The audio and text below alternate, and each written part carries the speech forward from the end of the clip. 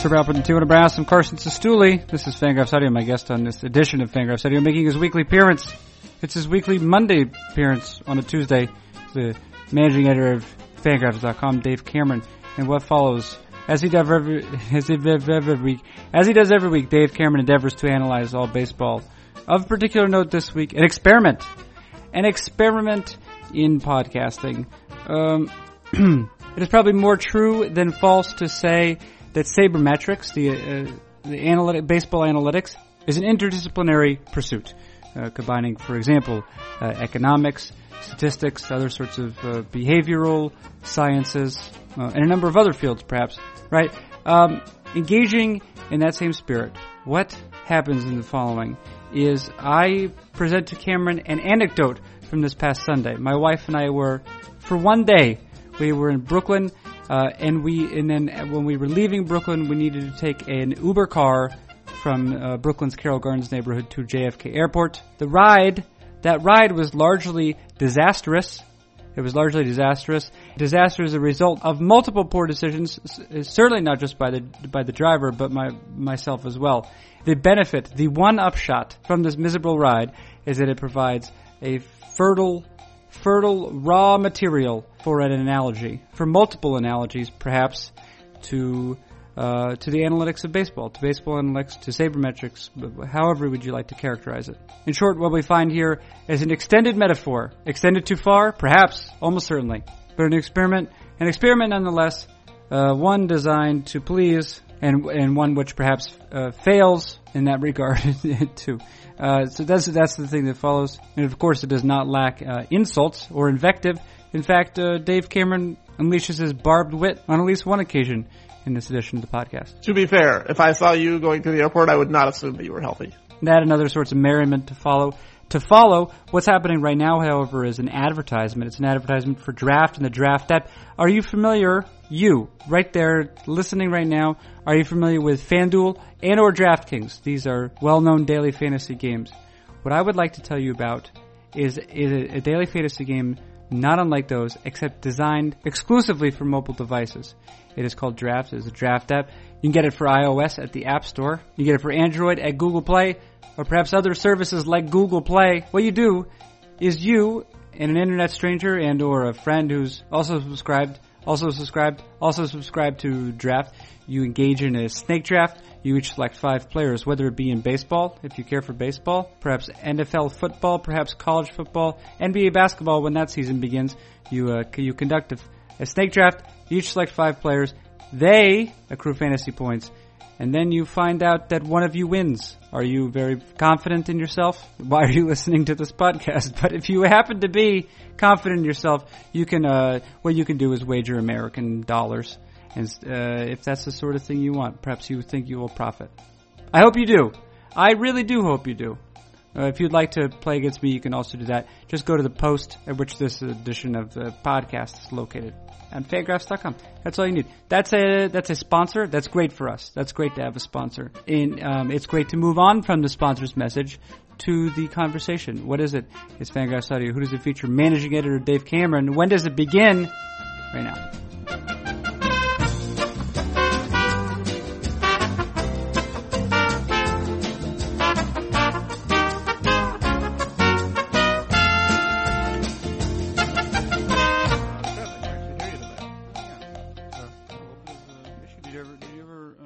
Exactly when Skype became available again yesterday? No. I didn't look either. It's a mystery. The answer's out there, Cameron. You could look it up. I could, but I won't. Yeah, and I won't either. You know, the thing is, here's the thing. This is a thing. This is not the thing. A thing is, if you want the answer to most questions, you can find them pretty quickly. That's true. The internet is kind of amazing. The problem is you might find a wrong answer.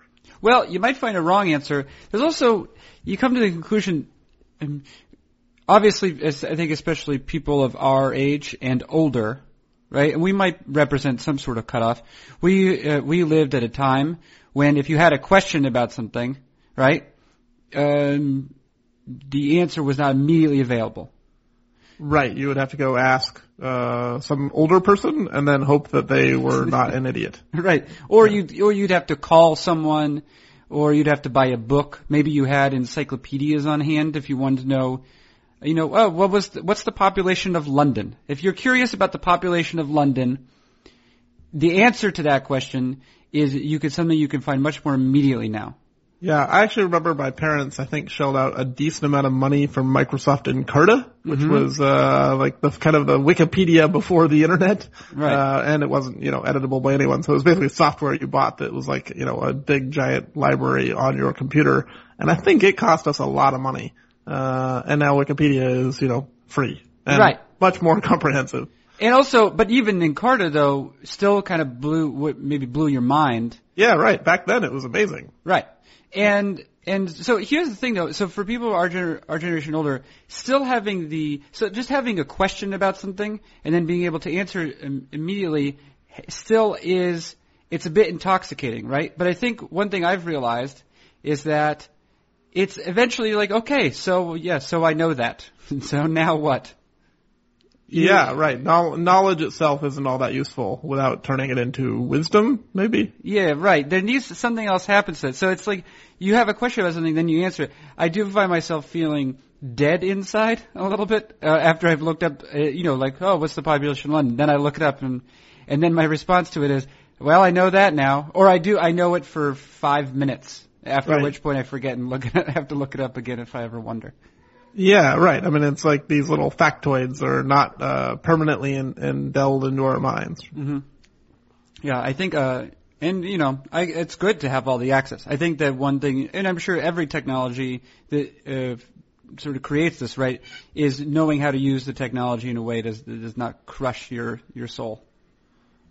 Right, yeah.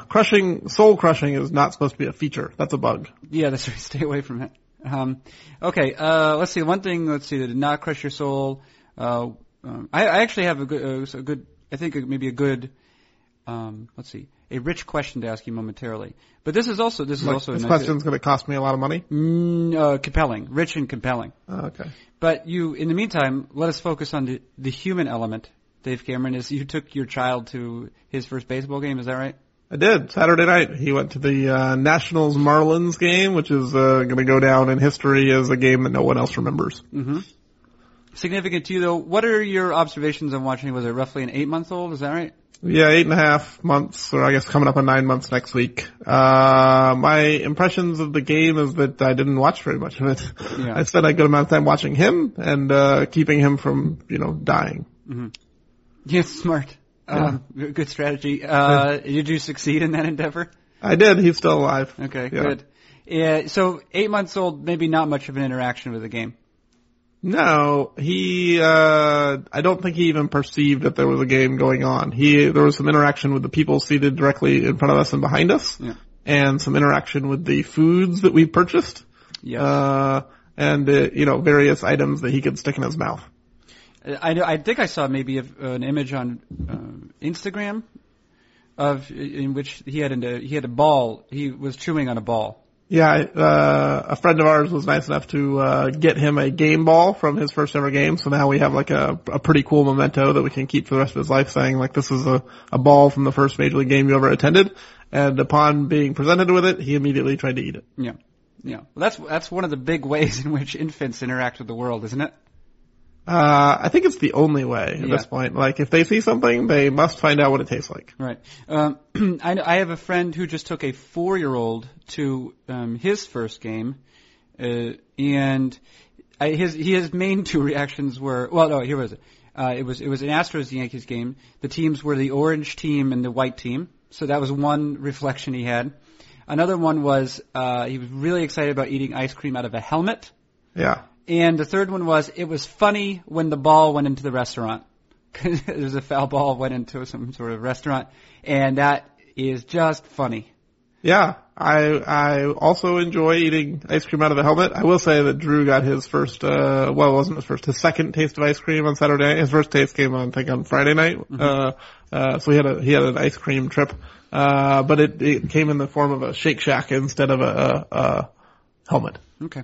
Maybe Shake Shack should start selling their shakes in a helmet. Helmets? Yeah, that's a big Helmet thing. Shack. Okay. All right. Well, that's good. So I guess you're doing research. It's only it's a sample of one, but it's probably a pretty representative sample.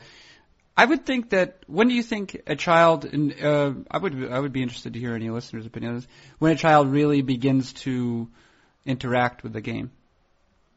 That's a good question. I think my first memories of like actually interacting with what was going on the field was like 4 or 5. Yeah. I remember going to the Kingdome and watching like Alvin Davis play, and I knew who Alvin Davis was, and I knew what his number was, and I like cheered really loudly for him when he came up to the plate.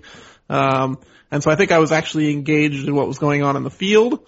I'm pretty sure my parents took me to games before that, but I can't say I was engaging or remember what was going on in the field. I probably just, liked the big shiny lights and the sounds and the smells. Right. And you haven't lost that childlike sense of wonder either, Dave Cameron. I assume that's why you never blink, so you can take it all in. Yeah. I think one of the nice things with having a child is it does help people realize I'm not entirely a robot. Although at one point, Drew went a very long time without blinking this weekend, and someone commented on it, and I was like, "That's my boy." All right, let me ask you a question. I think you're forced to agree with this statement. Is that sabermetrics, in the site for which we are at Fangraphs, which is somewhat of an expression of Fangraphs, is an interdisciplinary pursuit. Is that true? It concerns baseball, but we borrow from a number of different disciplines, ways of understanding the game of baseball. Sure, I can agree with that. You can, economics. We usually use economics, statistics, right. Yeah. And behavioral sciences in general. Creative writing occasionally. You have to use logic and rhetoric if you want to explore. Right. So you're borrowing another one. So what I want to do is to explore briefly an episode in my life from this past Sunday, and I'm interested into what I've learned from it, what it might reveal about the game of baseball, right? Or how we might use it to interact with the game. Here's what's happened. My wife and I were in Brooklyn, New York. We became godparents. We renounced evil on behalf of our goddaughter. Okay. We renounced Satan. So I have to constantly monitor it, I guess, but for the moment, now you're responsible. She's free of it. And we had to go to the airport, to JFK. Okay, so we called an Uber driver, which is an Uber car, which is something you do. And we started driving away, and my wife immediately she was a little bit suspicious of the path we were taking, because we drove like 5 blocks and then turned exactly around and we started going the opposite direction. Yeah. And it's a red flag, right? Yeah. When you still go the opposite direction. So the guy is driving, and then my wife has also a Google Maps on her thing, which I think is a little bit annoying, because the person who's driving you, right? The person who's driving you, he lives there. It is his profession. And so, he does this all the time. I'm sure he drives people to JFK all the time, right? And so I said, well, that's kind of annoying what you're doing. But she was trying to illustrate to me that there was one path. If you went Atlantic Avenue, there would be only 40 minutes. And there was a second path using the Belt Parkway, which would take 70 minutes, which is 30 minutes longer. And he appeared to be going the second path. Okay? Mm-hmm. And I said, well, he might know what he's doing. First hint of danger was when he tried to take what I believe is called the Cross Brooklyn Expressway, and it was closed. And he was surprised. Yeah, that's a shame. And so he moved on to the Belt Parkway. Now, here's the thing. We kept driving further and further away from the Atlantic Avenue route. Right. So if we had turned back, that would have been, at first it was 40 minutes, but then it was more like 50 minutes, and the way we were going was more closer to 60 now. And there was a break-even point. Yeah. Well, as we got on to the Belt Parkway, the estimations for that, because there was an accident up ahead, the estimations for that began to increase and increase. The short story is. Yeah, this is already a long story. It's already a long story. The shorter version of it is, we did get to the airport, but we had to be shuffled through by members of security, and I got onto the airplane without my shoes on. Oh wow! Because I would not have time to put them on, and so they closed the door right after us as we got on the airplane. We were the most annoying people. If I'd seen us going through, I would have hated us because we were being ushered through. And it's not like we had kids or we were handicapped. We were too... You were handicapped by a terrible Uber driver. By a terrible Uber driver, and also just lack of sense on our part. But we were just like two healthy white people without children who were being ushered through the gate. And yes. To be fair, if I saw you going through the airport, I would not assume that you were healthy. Okay. I would be like, why isn't that guy in a wheelchair? Okay, well that's also fair. But here's the question. So, a lot was happening, right, as we're driving away from what appeared to be the optimal route to a suboptimal route. Right. Is there a thing where you can witness something, you can witness a suboptimal plan being executed, and you're sort of helpless to it? Because I was helpless in it a couple of ways, right? Because I assumed the driver knew what he was doing. And then also I was helpless because my wife was like really annoyed, but she's not the sort of person to say it out loud. The job was for me to digest it and then to report to the driver. But I guess we essentially saw ourselves becoming victims of something, but it was unfolding in slow motion. Yeah, I think what you've just described is being a Phillies fan for the last 5 years. All right. But there is a sort of a sense of helplessness, a lack of agency, I guess. What would you have done? What's the proper way to file a complaint in that situation? So I actually had a similar experience where I took a non-Uber but an actual taxi after the Nationals game on Saturday night. The wife and son left early, as 8-month-olds will tend not to stay the whole game. And I had a friend I wanted to meet up with. So I took a cab back to our hotel in Alexandria, Virginia, which is, 10 miles from DC. It's not that far. It took us like 15 minutes to drive there before the game. And so when I get in the cab and I tell the guy where to go, he's like, initially his initial response is, I'm not great with Virginia. And I'm like, well, Alexandria is like literally just across the line. Like this is not, I didn't ask you to go to Roanoke or, Richmond or something. Yeah. So, he starts driving and I realize he is also driving the wrong way, like, heading towards the Capitol building, which is, downtown DC. Uh-huh. And I spoke up in protest and was like, sir, you should be going the other way. And he said, I know what I'm doing, and appealed to his own authority, and then proceeded to drive us like 20 minutes out of the way. I think maybe in general, there's not a lot you can do when you're in the back of a car and someone else is driving. Like you can lodge a protest or not lodge a protest in your case, and you're just going to end up going wherever that person wants you to go.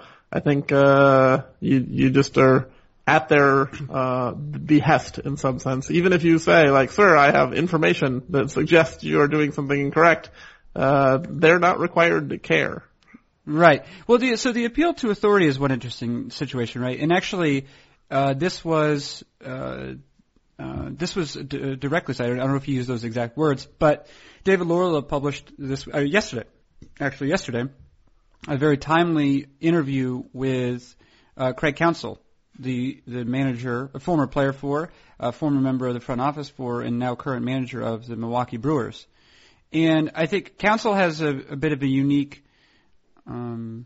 understanding of his position because he did work in the front office, and he cites that on more than one occasion of how being a player and then working in the front office and now going down to the field level again, he has a sense of perspective that maybe he lacked before, right? And yet he has not totally abandoned what might be called intuition or something of these sorts. But this must be something which managers have to navigate all the time, right? In which the people who surround the manager have to navigate, is knowing when that sense of intuition, and maybe in this case intuition is just a sort of is a code word for years of wisdom developed from years of experience. Wisdom is not measurable maybe. When to defer to that, or when to defer to the information that's coming from a more objective source.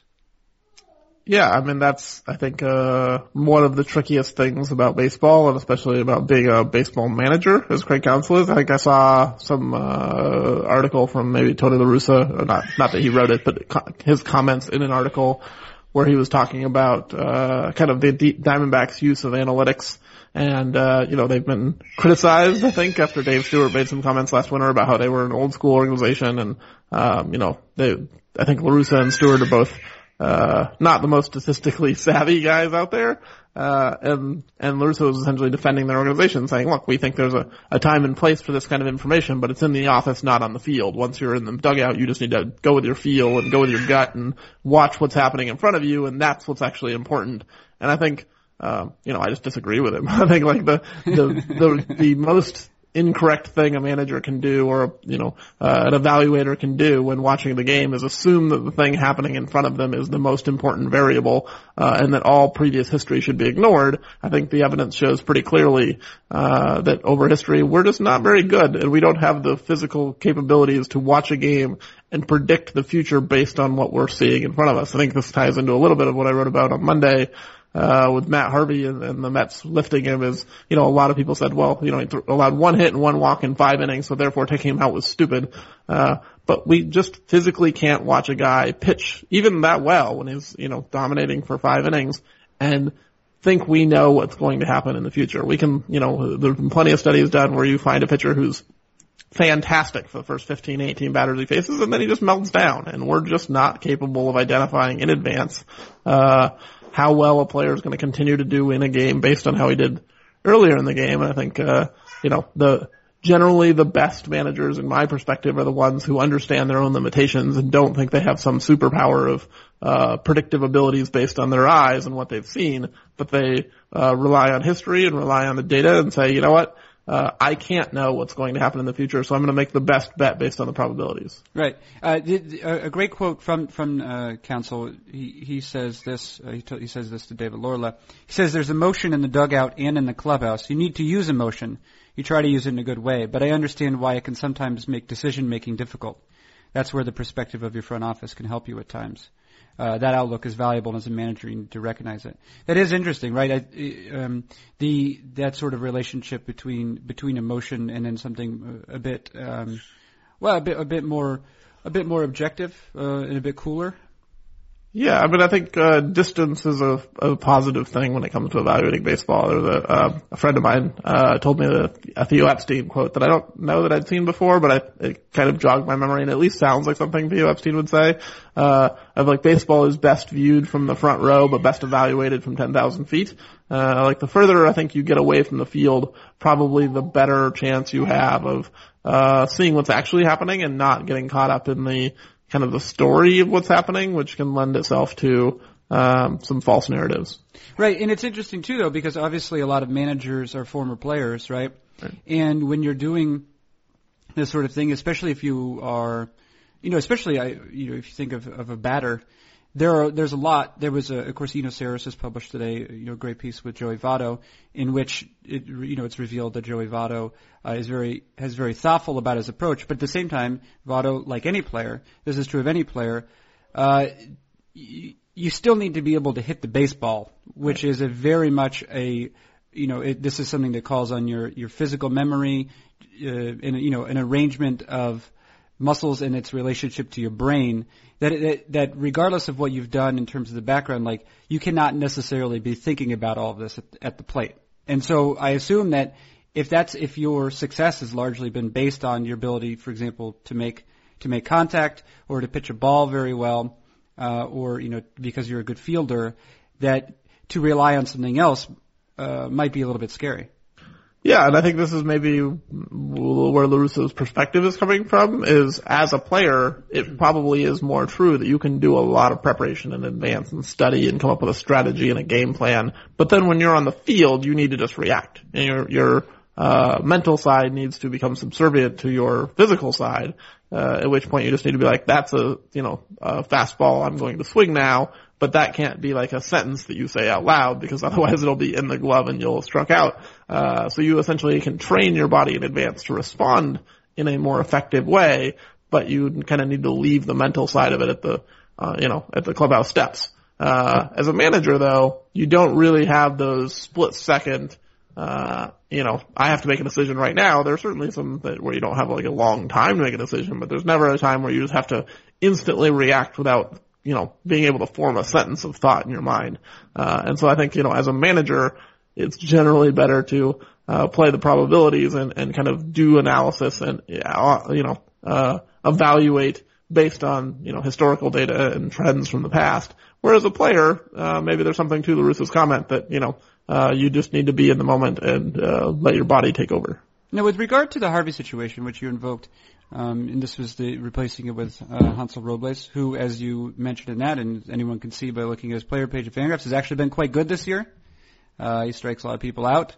And, in the end, really, what this is just to protect Matt Harvey, both for his own sake and also for the sake of the team as they enter the playoffs and, as he's on their team in future seasons. With regard to the times through the order thing, because this is pretty regular, the decline in effectiveness through the lineup, right? I mean, it's a pretty regular effect across all pitchers. Yeah, right. Yeah. I mean, some pitchers, and I think the best pitchers, one of the ways they're the best pitchers is they decline less as the game goes on, so they can, maintain their stuff or maintain their performance later on in games. And some pitchers are, dramatically worse multiple times to the order. Those guys usually end up in the bullpen. But there is an effect that, all pitchers experience. The degree to which the pitchers experience isn't exactly the same, but in general, a pitcher is going to be worse the third time through the order, the second time through the order, fourth time through the order than they were the first time. How clear is our understanding of what variables are influencing that decay in performance? And are these things that have been proven objectively, or do we have only guesses about it?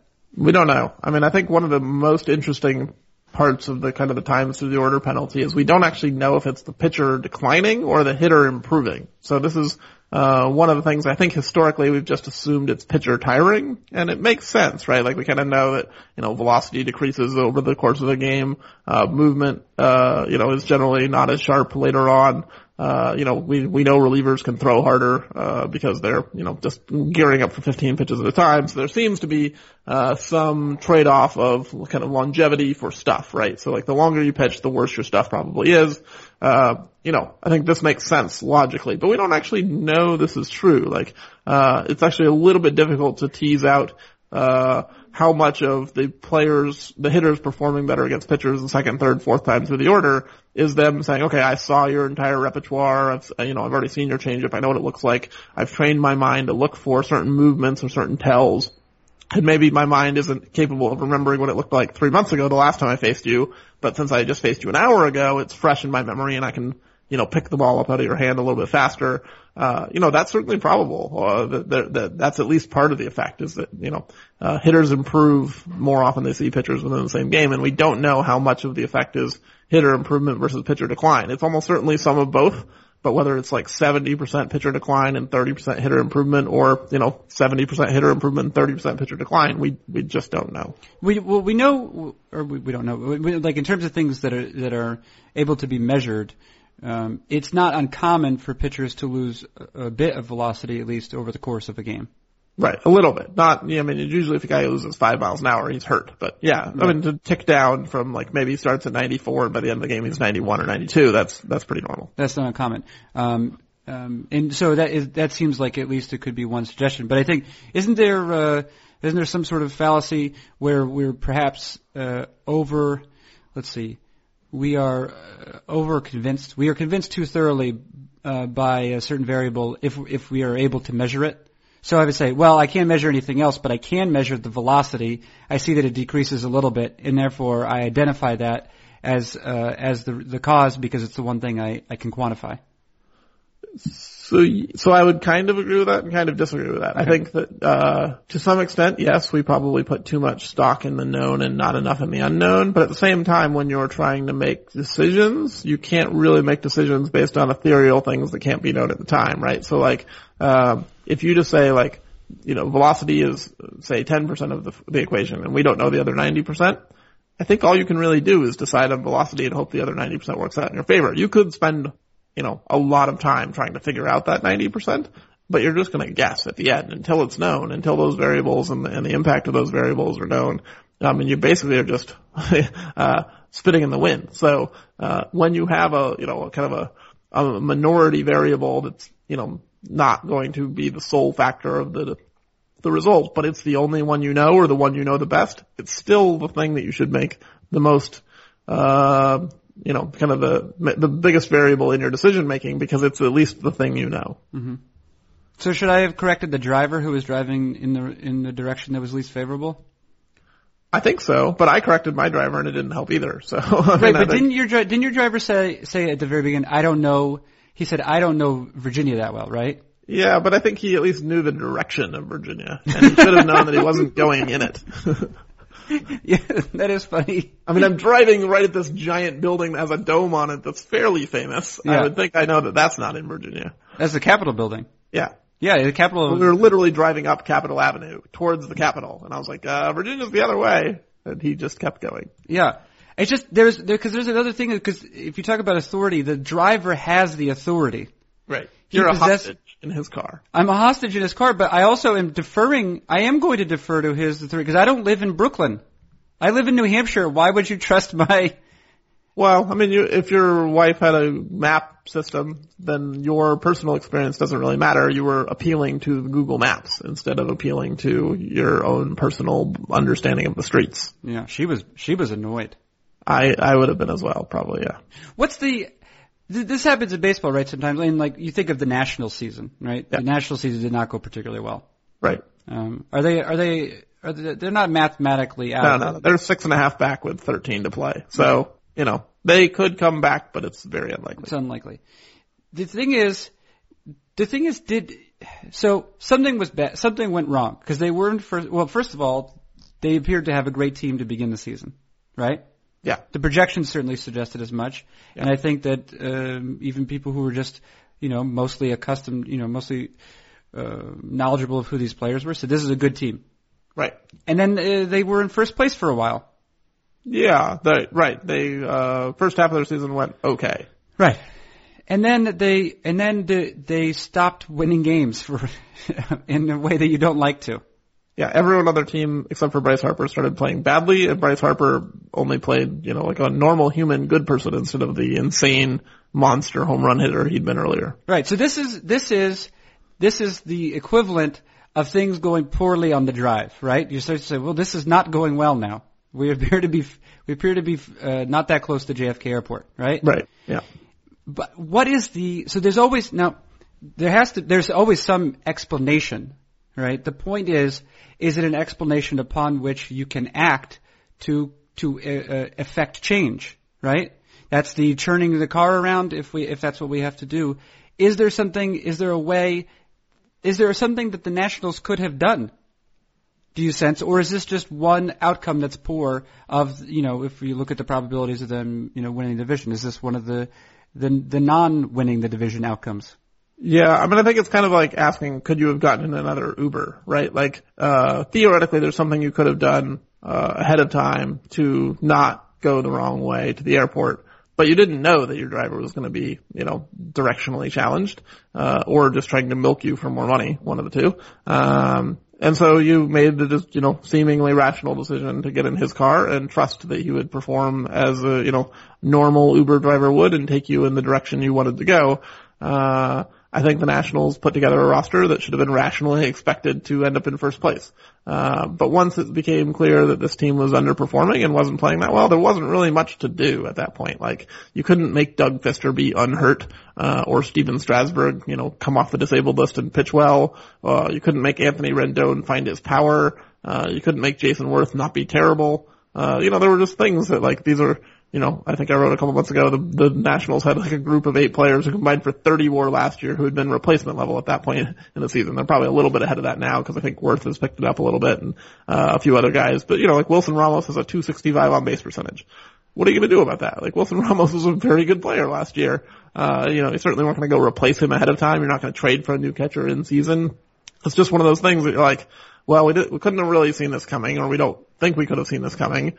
We couldn't really change course once we were down the course. We just kind of had to hope that Wilson Ramos got on base, just because, kind of like you had to hope that your Uber driver figured out which way JFK was.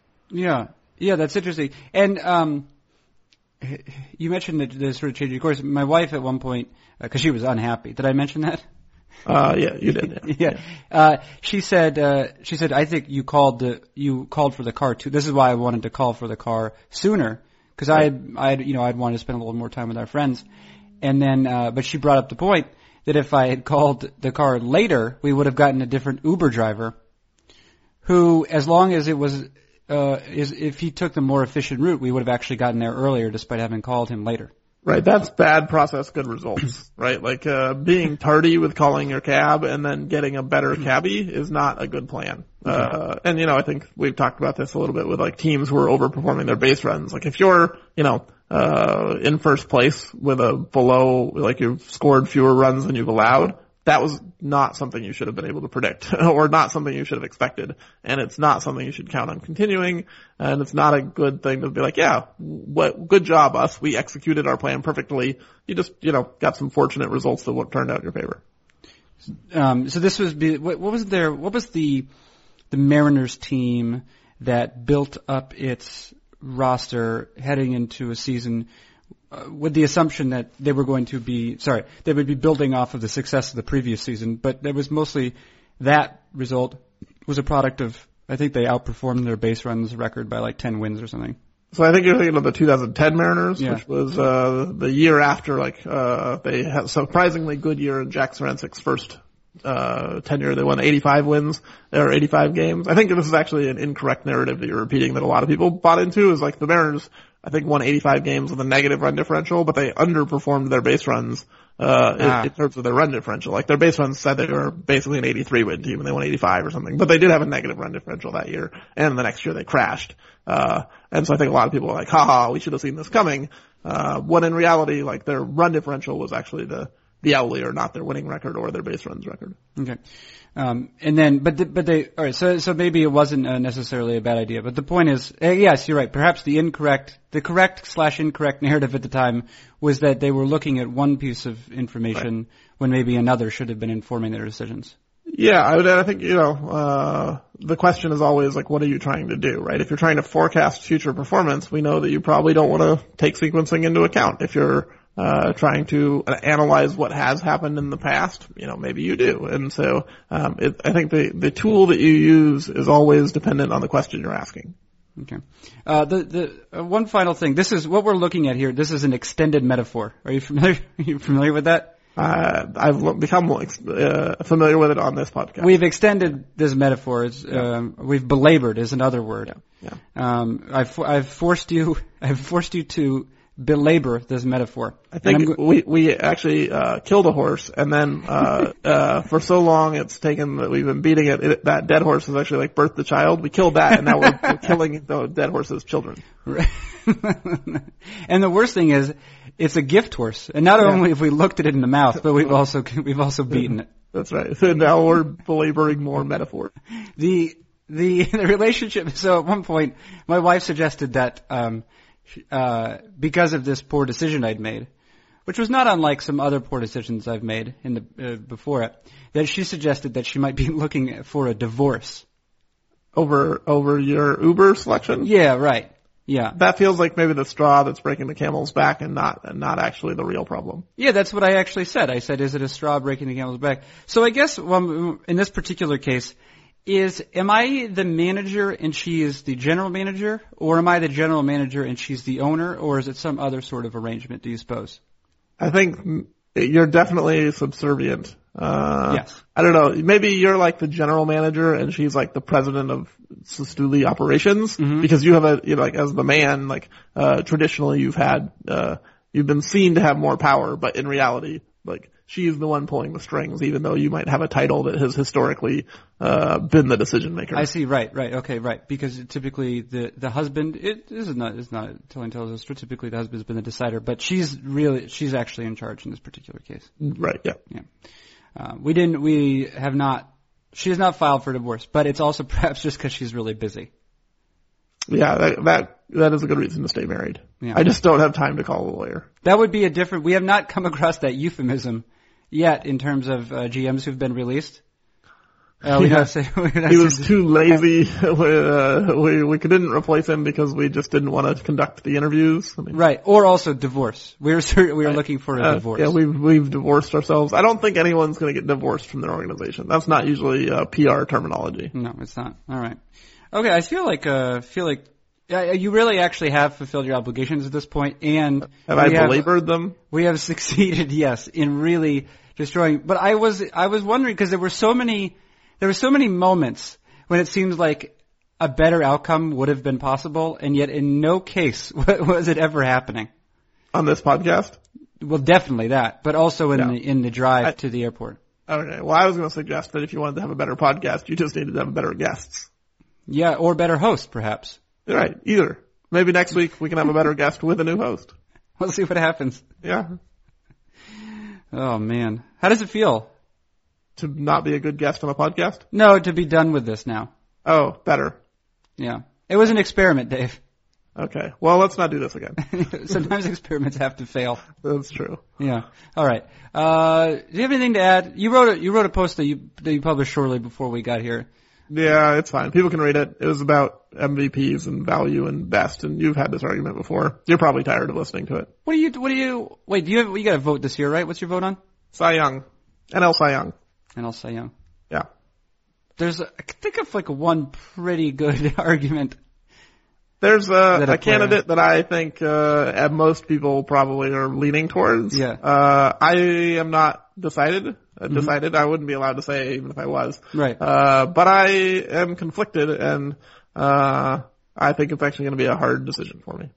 Wait, can you at least summarize who the front runners are? Are you able to do that? Yeah, sure. I mean, so like Zach Greinke is obviously having a very good year. Yeah. Clayton Kershaw is still the best pitcher in the world. Yeah. Jake Arrieta has been amazing. Yeah. Madison Bumgarner has had a very good season, especially if you count pitcher hitting in the award for the best overall pitcher, which I think I'm going to. Right. Yes, you asked that question. Should hitting be allowed? Right. And I think it should. I think the award is for the best pitcher, not the best person pitching on the mound. So I look at it as like a position award and not a skill award. Right, I think there's probably, I would imagine Greinke, Kershaw, Arrieta are going to receive the most support. But I think it's, maybe a closer race than just looking at ERA would suggest. What you're saying is, yes, is it a skill? I mean, that's something that creeps up with the MVP too, isn't it, right? Because you're looking at who had the best year in 2015 versus who's actually, if you were going to name the best pitcher in terms of skill, that would probably be Clayton Kershaw, right?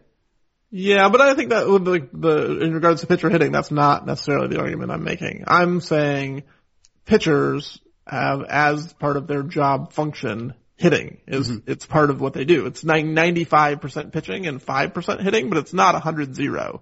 And so in this aspect of his job as a pitcher, Madison Bumgarner has to go hit 2 or 3 times a game. And he's been really good at it when he's done it. And I think he's helped his team win, games that he's pitched by also hitting. And I think, just like we shouldn't ignore pitcher fielding, I don't think that anyone would be in favor of saying, okay, well that's not pitching once you're off the mound and fielding the ball and throwing it to the base.